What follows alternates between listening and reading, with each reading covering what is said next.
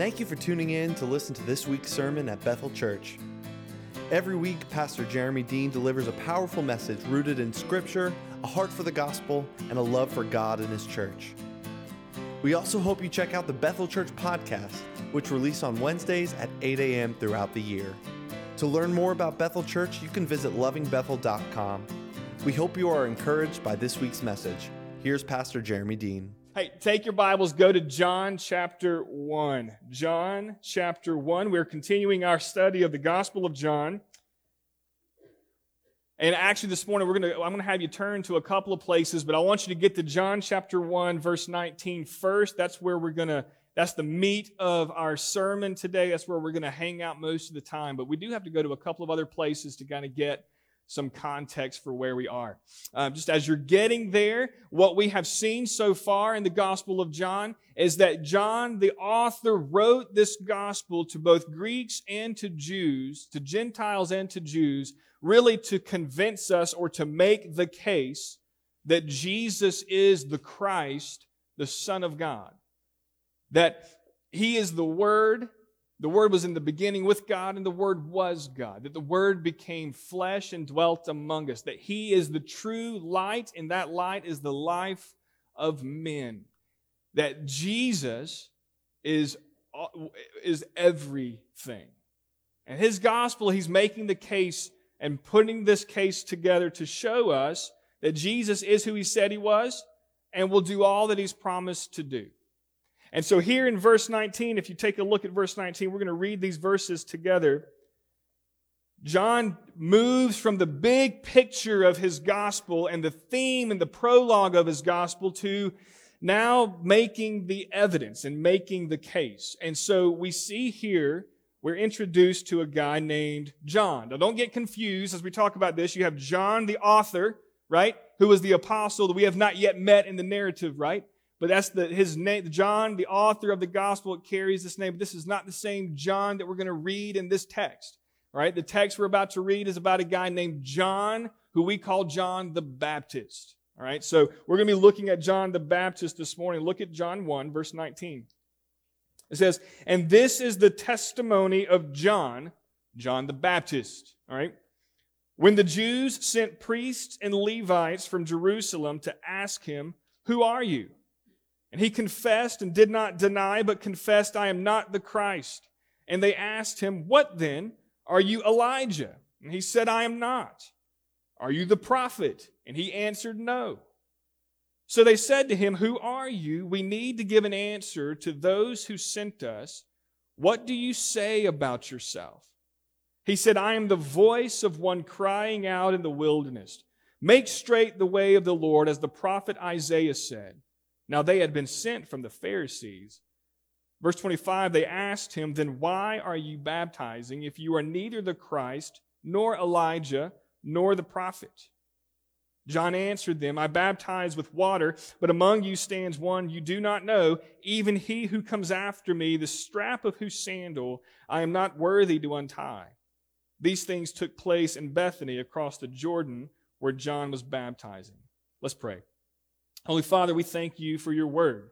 We thank you for the truth of John's gospel that you've given us, the eyewitness testimony that he has given us, testifying that you are the Christ, our Savior, that you are the Son of God, our Lord. And so, Father, as we read your word and we understand it, God, help us to know the truth and help us to apply it to our lives, that we would be conformed to your word, that we would be renewed in our minds, that we would live in this world as witnesses of Jesus Christ. We thank you, Lord. We invite you to teach us. It's in your name we ask all these things. Amen. You know, I'm going to ask you to turn to a couple of places, and in John's gospel, he quickly in verse 19 introduces us to John the Baptist. He says quite simply that this is the testimony of John. And when you think of the word testimony, it often comes with a courtroom setting or making a case for something. And it's a testimony is the story, it's the affidavit, it's the details that someone has about something that has taken place. That someone A person who has a testimony is a witness. It's a person who has knowledge of a particular event, who is first-hand knowledge. They were there, they saw it, they were around when it took place. And that person, a witness with first-hand knowledge, has some reliability. They have some credibility, especially against those who have second-hand knowledge, those who were not there. And John, the author, tells us that this is the testimony, this is the witness of John the Baptist. And the author is going to walk us through who John the Baptist is, what his identity is, what authority he has to do the ministry he's doing, and then later the message that John the Baptist has. But we need to understand a little bit about who's coming on the scene. Go, if you would, to Matthew chapter 3. Matthew chapter 3. All of the Gospels reference the ministry of John the Baptist. Matthew gives a pretty lengthy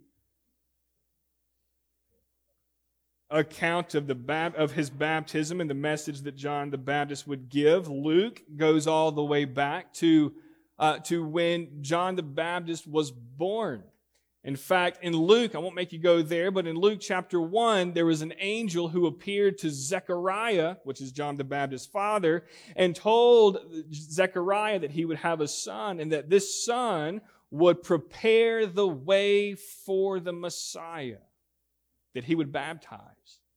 And so even before John the Baptist was born, God's plan for John the Baptist's life was already kind of set. God had a purpose and a plan for John the Baptist.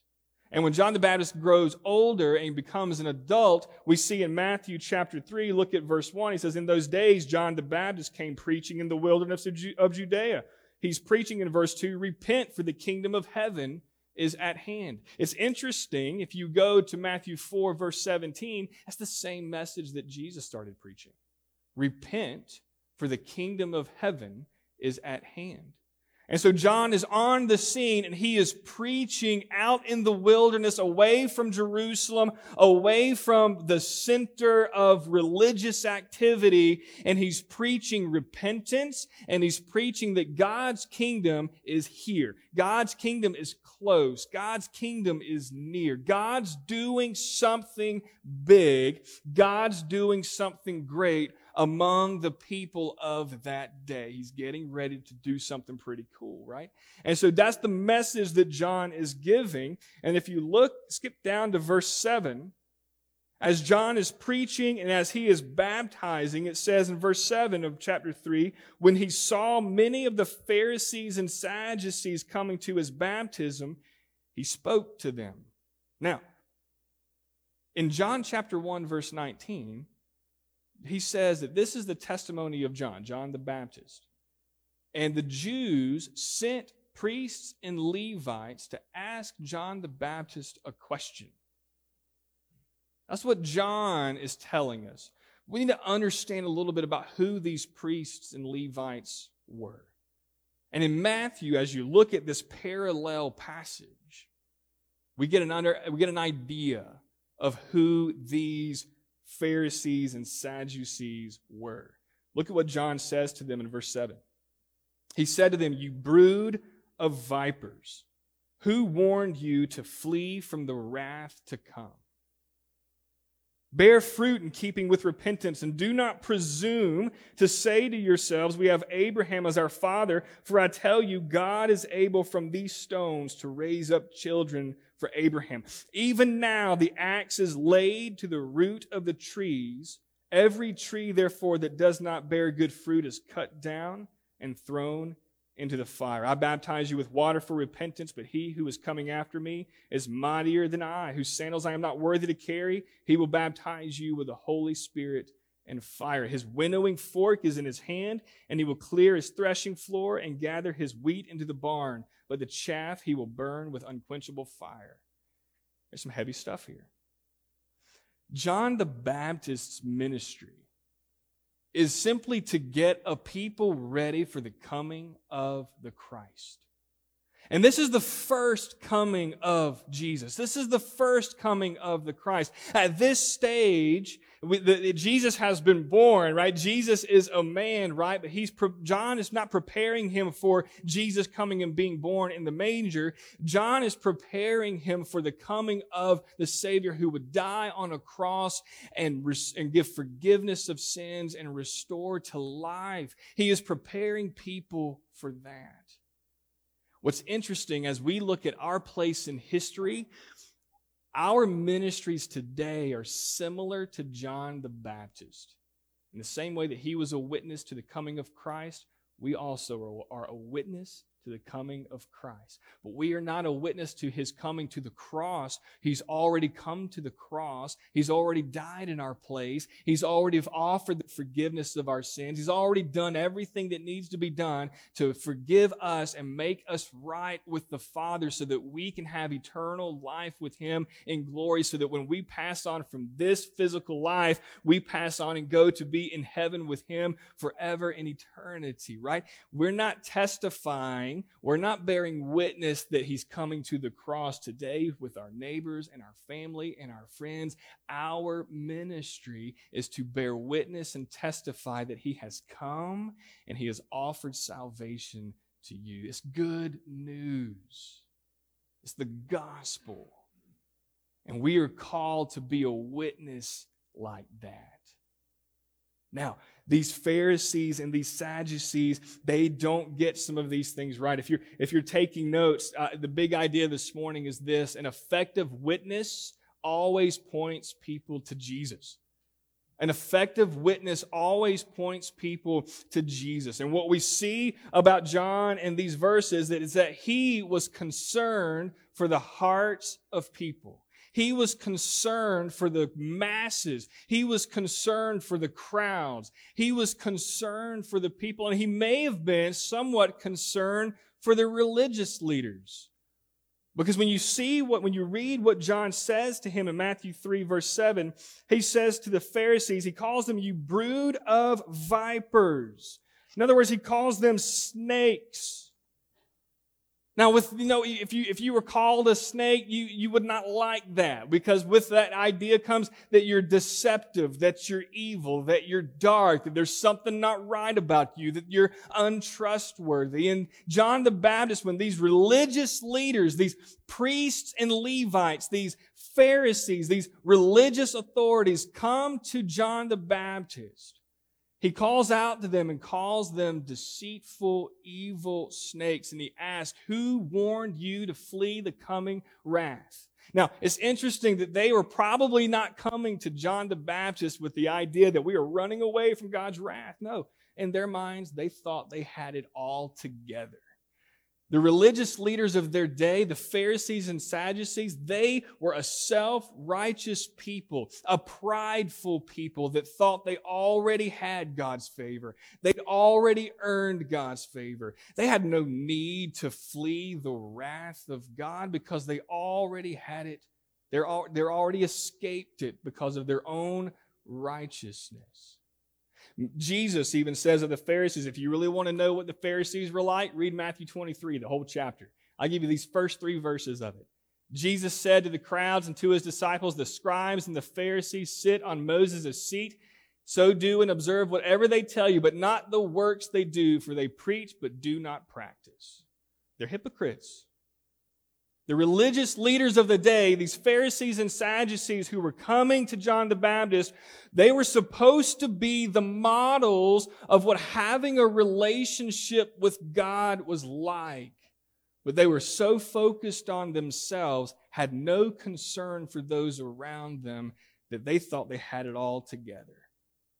They thought that by doing this and doing that and doing the right things, doing the works of the law was enough to earn God's favor and to have a right relationship with him.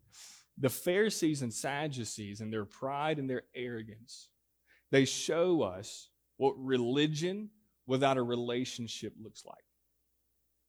They show us what religion without a relationship with God looks like. It's all about themselves. They came to John the Baptist in this pride and in this arrogance. And also he says to them, he says in verse 8, bear fruit in keeping with repentance. Bear fruit in keeping with repentance. John is preaching repentance, and people are coming to John the Baptist, and they're being baptized in the Jordan River for the repentance and the forgiveness of sins, right? They're coming and they're confessing their sins, it tells us in Matthew chapter 3. And they're repenting. What John says to the religious leaders is that, look, if you're coming to escape God's wrath and you're coming for repentance, then when you step out of the water, you must bear fruit in keeping with repentance. It's a changed life. It's a changed heart. It's no longer about what you can or cannot do. It's no longer about yourself. It's no longer about earning God's favor. It's understanding and repentance that I have humbled myself before God. He has forgiven me. And because of what He has done for me, I'm going to live my life as an offering to Him. I'm going to let God bear fruit in my life, change my heart, change my mind, change my actions so that what I do and how I live reflects the change He's worked in my heart. But the Pharisees missed that. The Pharisees didn't understand that. They were prideful. They were presumptuous. It says in verse 9, it says, and do not presume to say to yourselves that we have Abraham as our father. For I tell you, God is able from these stones to raise up children for Abraham. They presumed or assumed that they were already good with God, because their ancestry was Abraham, because they were Jews, they were Israelites, they were God's people. Salvation doesn't come to us because of blood, other than Jesus' blood shed for us. Salvation doesn't come to us because of the faith of our mom or our dad or our grandparents. Salvation doesn't come to us because you sat on this seat 30 years ago and you keep coming and sitting on this seat. Salvation comes by faith in Jesus Christ, who is the Son of God, who died for you and gave Himself for you so that you can have life, is surrendering to Him. The Pharisees, these religious authorities, they didn't get it. They didn't understand it. They were prideful, they were posing, they were fakers, and they were presumptuous. And so go back to John chapter 1. When he says in verse 19, this is the testimony of John, the Jews sent priests and Levites from Jerusalem to ask him. Now we have an idea who we're talking about. The Jews, the Pharisees, sent these priests and Levites to ask these questions of John the Baptist. These were the prideful, presumptuous, religious authorities coming into the wilderness to find out who is this John the Baptist and what authority does he have to do what he is doing. They didn't come for repentance. They didn't come because their hearts were right. They didn't come because they wanted to flee the wrath of God. They didn't come because they wanted to be right with God. They wanted to come to find out who is stepping on our territory. If we were to stop the sermon right here, I think the big question would be, what's your relationship with God like? Is it the person who's coming in humility and asking God to forgive you of your sins so that you can walk and live and bear fruit in keeping with repentance? Or is it like the Pharisees, thinking, I've already got it together. I'm already good enough. I'm already doing enough. I've already earned my way. See, it's not about me. It's not about myself. It's about my heart being right with Him.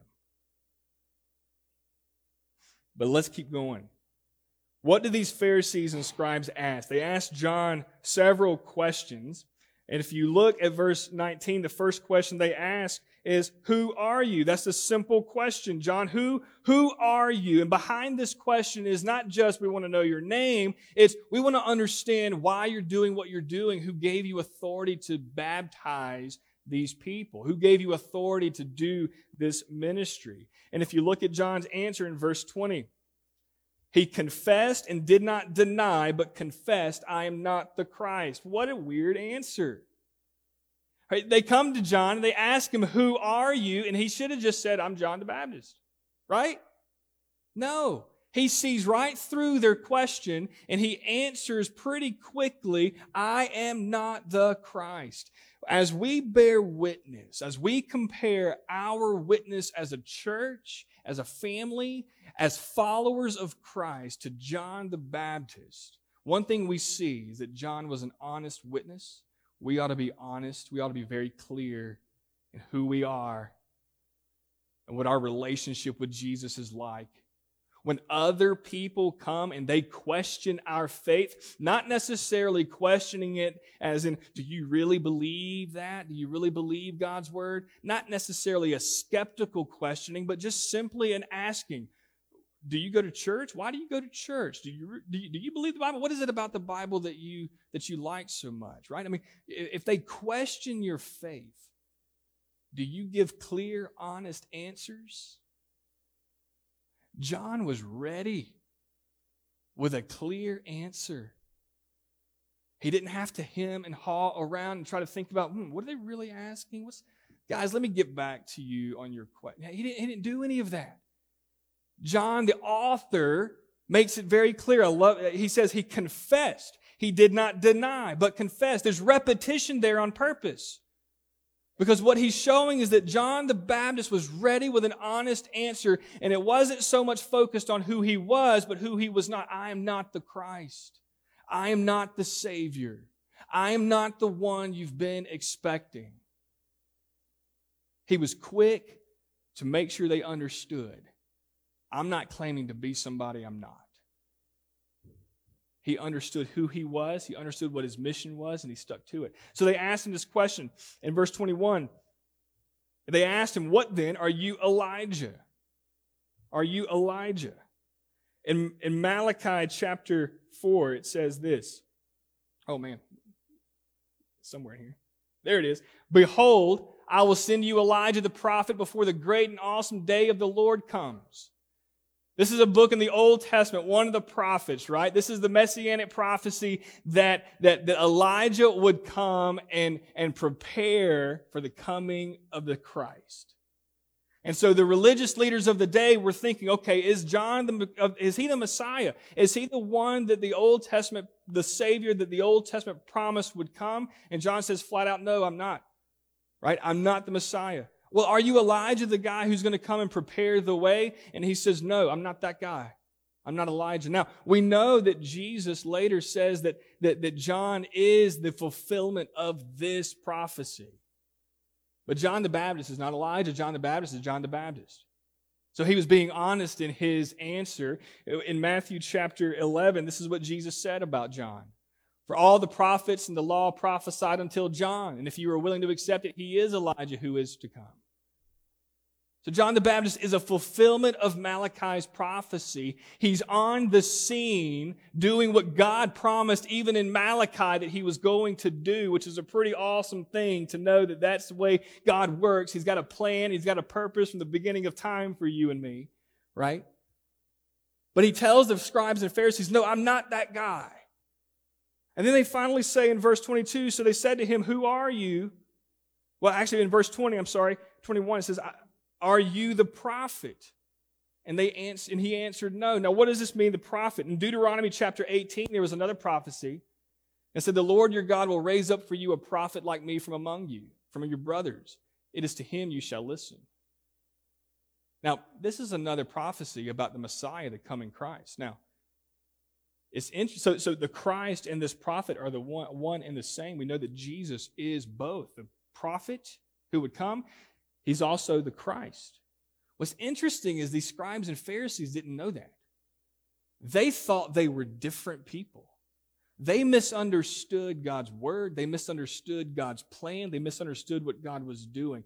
It's interesting to note about those Pharisees and scribes because if you are all about religion, if it's about your self-righteousness, if it's about you earning God's favor, you misunderstand God's plan, you misunderstand God's word. And here we see that even in the religious authorities of John's day. And so John the Baptist, in his witness to these Pharisees, these scribes, these priests, he was honest in how he answered them. But they're curious. Look at verse 22. So they said to him, "Who are you? We need to give an answer to those who sent us. What do you say about yourself?" They're trying to find out what authority he has. Look at the answer he gives in verse 23. He said, "I am the voice of one crying out in the wilderness. Make straight the way of the Lord, as the prophet Isaiah said." John was an honest witness. He was honest about himself. But he was also a vocal witness. This verse in verse 23 is a quotation from the prophet Isaiah. Isaiah chapter 40, verse 3. It says the very same thing. It says that there would be a voice of one crying out in the wilderness, "Make straight the way of the Lord," as the prophet Isaiah said. John the Baptist understood and knew that this was a verse about him.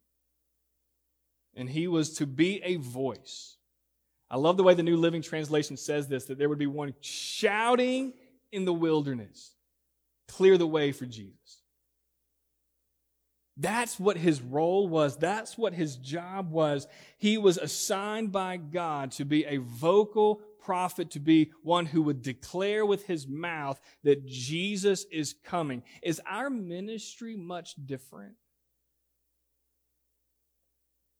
Is our witness much different? Aren't we also to be honest as witnesses, but to also be vocal, that we would declare, that we would share with others that Jesus is coming? Church, we are all about making a people ready for the coming of Christ.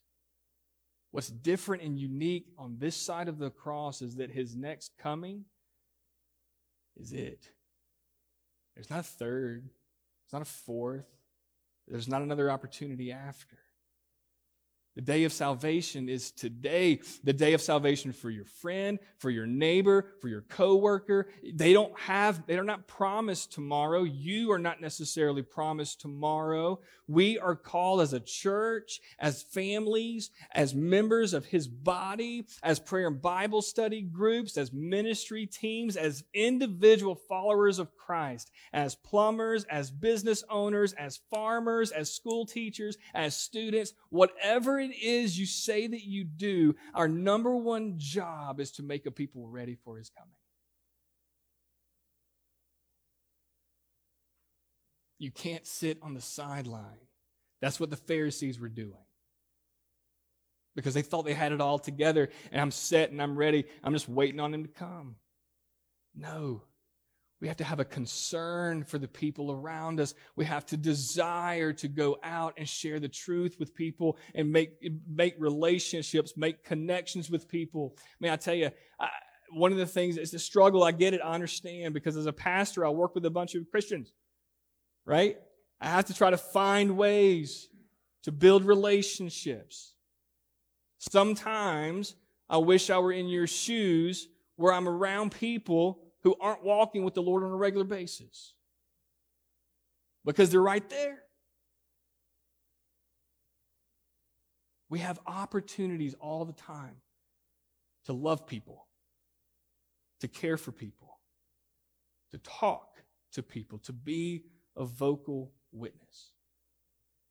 Now, what's interesting about John the Baptist is what he says in verse 23, I'm the voice of one crying out in the wilderness. What he shares, what he says to these religious leaders is consistent with God's plan, because this is what God said would happen in Isaiah and in Malachi. What John talked about and what he shared with them was consistent with God's word and repentance. Take a look at verse 25. So they asked him. So they asked him, who are you? Are you the Christ? Are you Elijah? Are you the prophet? No. He answers no to all of those things. And so in verse 25, they asked him, then why are you baptizing if you are neither the Christ, nor Elijah, nor the prophet? And so in 26, John answered them, I baptize with water, but among you stands one you do not know. If you're taking notes, I put it on here. He's a bold witness. And don't we need to be? I mean, isn't that hard? Doesn't it take courage to talk to someone about Christ? Doesn't it take a boldness?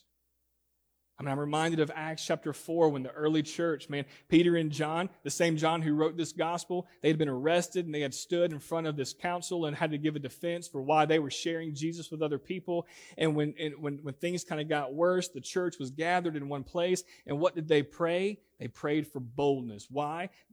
They wanted to continue sharing the gospel. They wanted to continue to be a witness. They wanted to be a bold witness. Here's John the Baptist. So if you go back and look at Matthew chapter 3, he dressed funny and he ate funny. All right? And here he is out in the wilderness away from the normal, regular routine of religious activity. And people are coming to him, listening to his message. They're being cut to the heart and repenting of their sins, confessing their sins, and being baptized in the Jordan. And John the Baptist, who's not a priest, who's not a Levite, he's not qualified for these things. And here he has the audacity, according to these priests and Levites, to baptize these people. In that day and time, baptism was primarily for Gentile converts. So in other words, if there in Israel, if there was Gentiles who lived among them and they recognized who God was and they wanted to come and be part of the Jewish community and they wanted to be part of God's people and they wanted to follow the commandments of Scripture and the law and the ceremonial laws, they wanted to do what was right.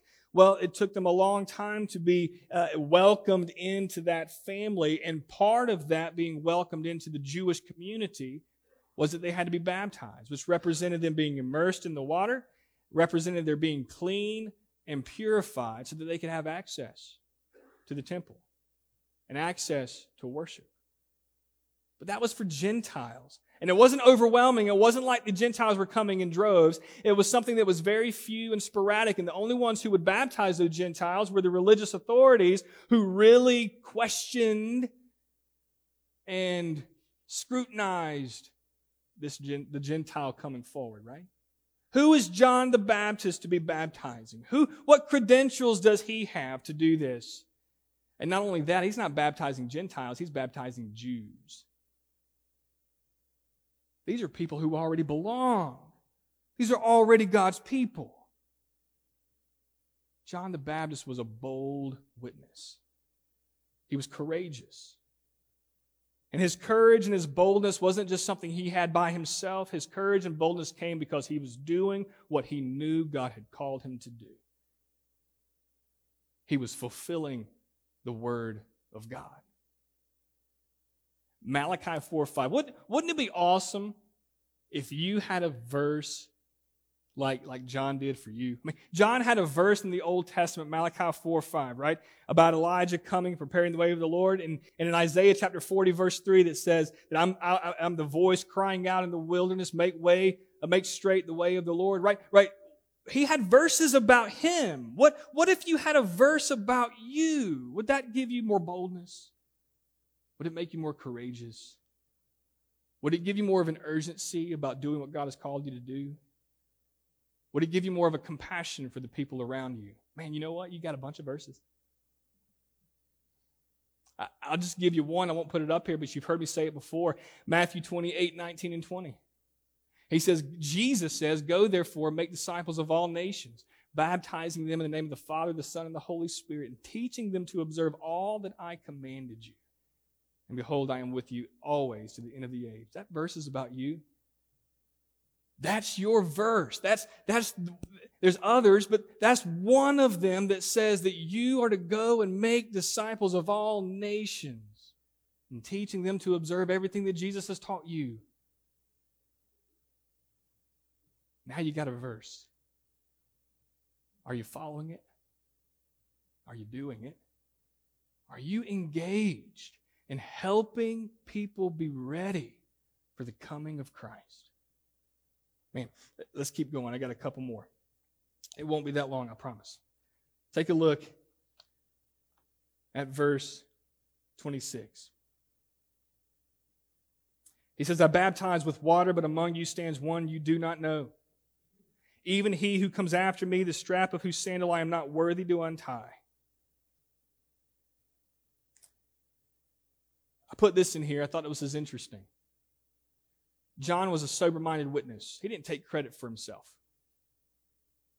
If you want to get the last point is this. John was a humble witness. I think these things go together.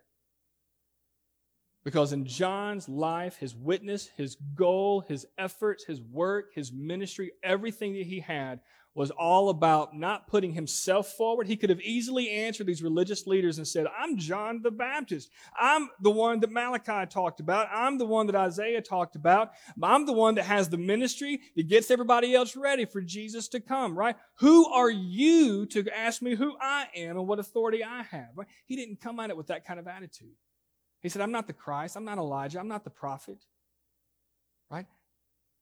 I baptize with water, but there's one you don't even recognize. He's coming. He's going to baptize with the Holy Spirit. I'm not even worthy to untie his shoes. He's so great. So John had a humility about his witness, but he's also sober-minded. What does that mean? He understood what his role was, and he didn't expect anything else. I know we might go over just a minute, but I want to leave you with these few things. To be sober-minded means to understand what your job is, what God has called you to do, how He's gifted you to do it, and that you just do that. You stay in your lane. In Romans chapter 12, Paul talks about this with the church. He says, by the grace given to me, I say to everyone among you not to think of himself more highly than he ought to think, but to think with sober judgment, each according to the measure of faith that God has assigned. To be sober-minded tells us that we have limitations. I'll put it this way. If I had my way, I would give myself a superpower.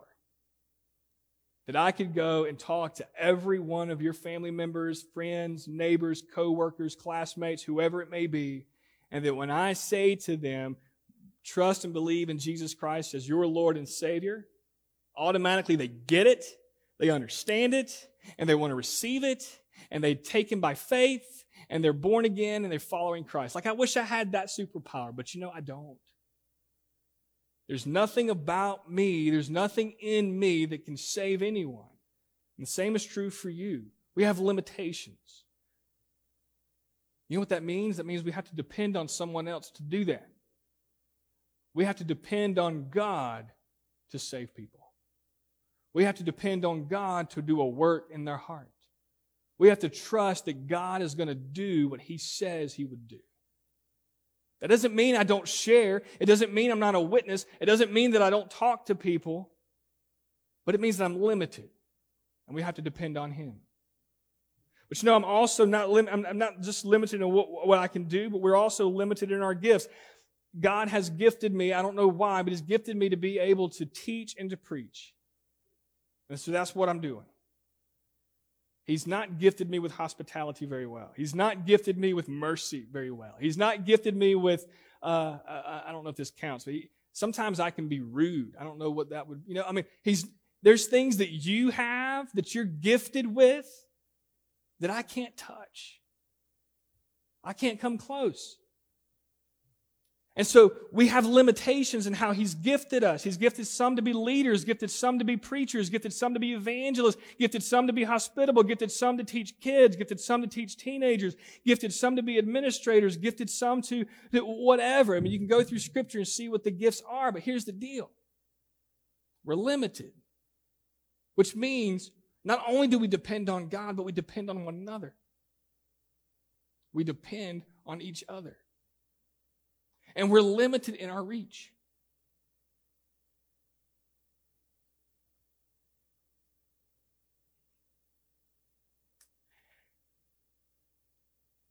I don't know all that you know. I don't know everybody that you know. I can't just come to your workplace. I can't just show up at your school. I can't make it to everybody's house. Don't hear me wrong. I'm not making this about me. I'm just using this as an example. I'm limited in my reach. So are you. You're limited in your reach. So you know what that means? It's interesting. With a friend of ours here, I share a neighbor back here. I share a few neighbors. And what's so cool about this is that I've been trying to get to know my neighbors a little bit, to love my neighbors. And a sister of mine is doing the same thing. And now we have this neighbor we've both at different times connected with. And we're both trying to find time to spend with this neighbor, to love on them. I share that because God is using not just you to reach your one, but He's using us to reach your one. We have limitations. We depend on God. We depend on one another. John was sober-minded in his witness. He didn't have this mindset that I'm the one, I'm the guy, I can do all of this. He said, no, I baptize with water. There's someone coming who's going to do greater things than me. He pointed others to Jesus in everything he said and everything he did. That's the ministry that John had. That's the person that he was in preparing people for the coming of Christ. And the truth is, it's the mission that we have. That's the witness we ought to be. And we can't do it on our own. The person you're praying for who's far from God, yes, God can use you, but He can also use us. Does that keep you from doing your part? No, we all have to do our part. And I promise you that when we depend on God and we depend on one another and we are committed to leading and doing what God has called us to do, He will reach many. I'm going to invite Christy to come and she's going to play for us. There's so many things that we can talk about, so many questions we can ask, so many ways that we can respond to this. But I think the question that I'm responding to is, am I being an effective witness for Jesus? Am I helping those in my circle, on my block, in my neighborhood, the people that I come in contact with? Am I doing all that I can to help them know Jesus? Another way you might respond this morning is where we started at the very beginning. The need for repentance. John preached, repent for the kingdom of heaven is at hand. That tells us that we all have a problem. We all need a Savior. We all need someone who would come and forgive us of our sins, that we might have a relationship with God and have eternity. And Jesus is our Savior. Maybe your response this morning is simply that. There's some things you need to turn away from. There's some things you need to repent of. And some things you need to turn to and let Jesus be Lord of your life. Let's take these moments. Let's pray and respond to the Word of God.